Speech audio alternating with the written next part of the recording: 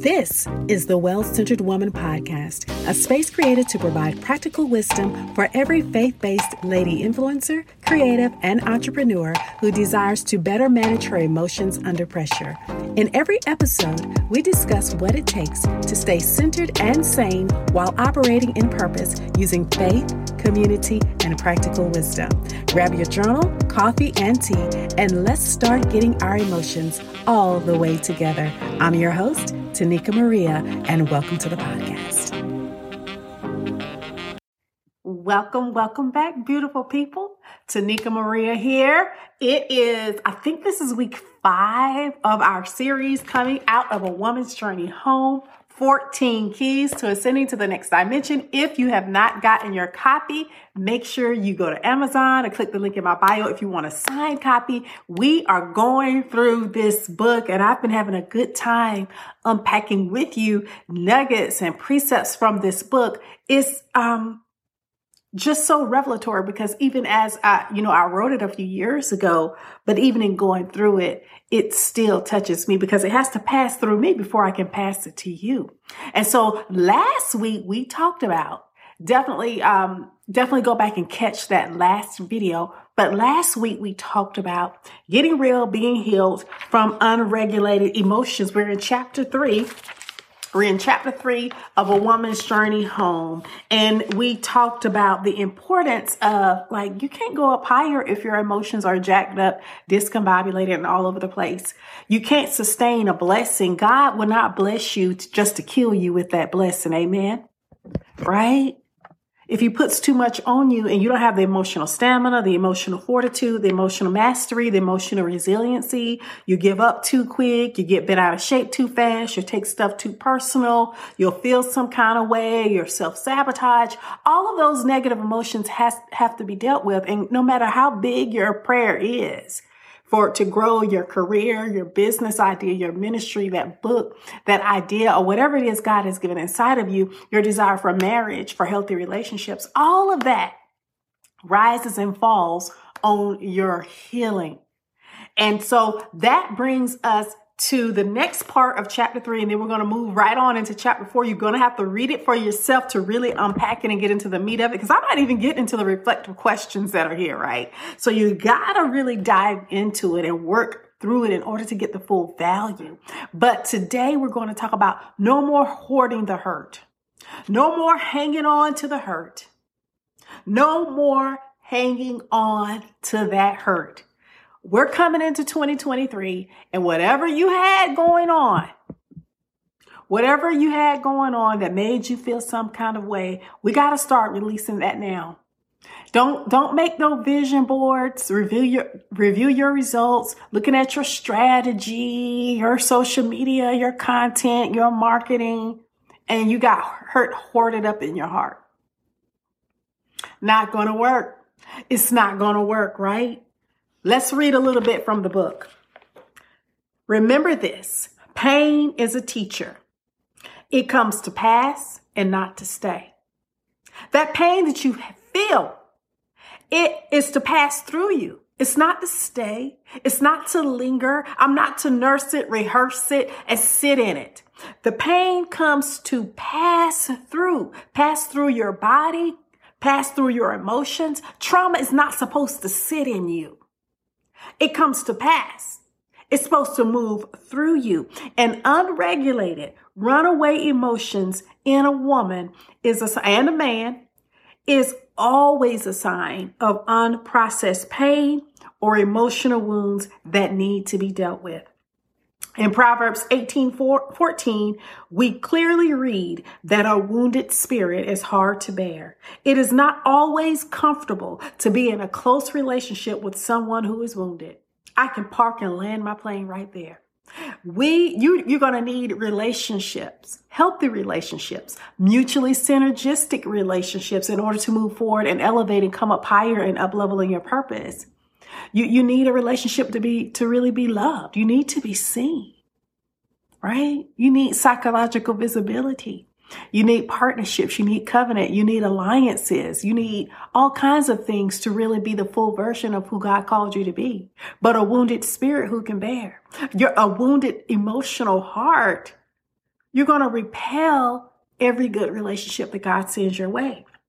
It's not comfortable to be in any close, significant, impactful relationship with someone who is wounded and not healing and dealing with that. If I write here in this book, I write, if you are reading this and deeply desire to be married in the future, yet you have a wounded spirit, it is a repellent to attracting and sustaining healthy love. If I have a wounded spirit, I'm not going to be able to attract and sustain a healthy relationship. Processing and healing is not a quick fix. We want to rush through our healing. We want to rush through our soul work. We want to gloss over it and see, but we're still kind of hanging on. We're still hanging on to it. We're hoarding the hurt. We're not really releasing it and fully processing it and fully acknowledging how jacked up what they did was and what they said was. Feeling that, crying through it, being mad through it, whether you need a therapist, a coach, a counselor, whatever, and really sitting in it and then letting that thing go on through you. Just because you cry and fall out doesn't mean you're going to lose control. Some of you need a good cry. Some of you need to slap some pillows. Some of you need to cuss. You just need to get it out and quit faking the funk, right? And see, when we hoard the hurt, we are not treating ourselves with compassion and dignity. We're not treating ourselves humanely. Go back and check the first video where I talked about what humane treatment was. It's not for animals. It's treating yourself with humanity, with compassion, with dignity and respect. And you treat yourself with compassion when you acknowledge your pain. When we hoard the hurt, and I'm reading here from chapter 3 of the book, definitely grab your copy. When we hoard the hurt, again, we are not treating ourselves with compassion and dignity, but less than a human under the guise of being in control and moving on quickly because we don't want to unpack and feel that pain. We try to stay in control with all of our ego and all of our pride. And we're so interested in fronting and stunting for the gram that we don't want people to see. And so we just move on. No. We just want to keep right on moving. And I heard this quote and I'm going to land it here. This is a short teaching today. Anything swept under the rug is still in your house. Let me say it again. Anything swept under the rug is still in your house. You can sweep that mess of that pain of what happened under the rug all you want to, but it is still sitting right up in your house and your rug is getting puffy. It's a little mountain up under there. We got to clean it up. We got to clean it up. Don't go into 2023 with rug stuff still sweeping it under the rug of your heart. In other words, if you sweep, let me read from the book and I'm going to wrap this up. If you sweep a big piece of trash under a rug instead of removing it, it's still sitting in your home.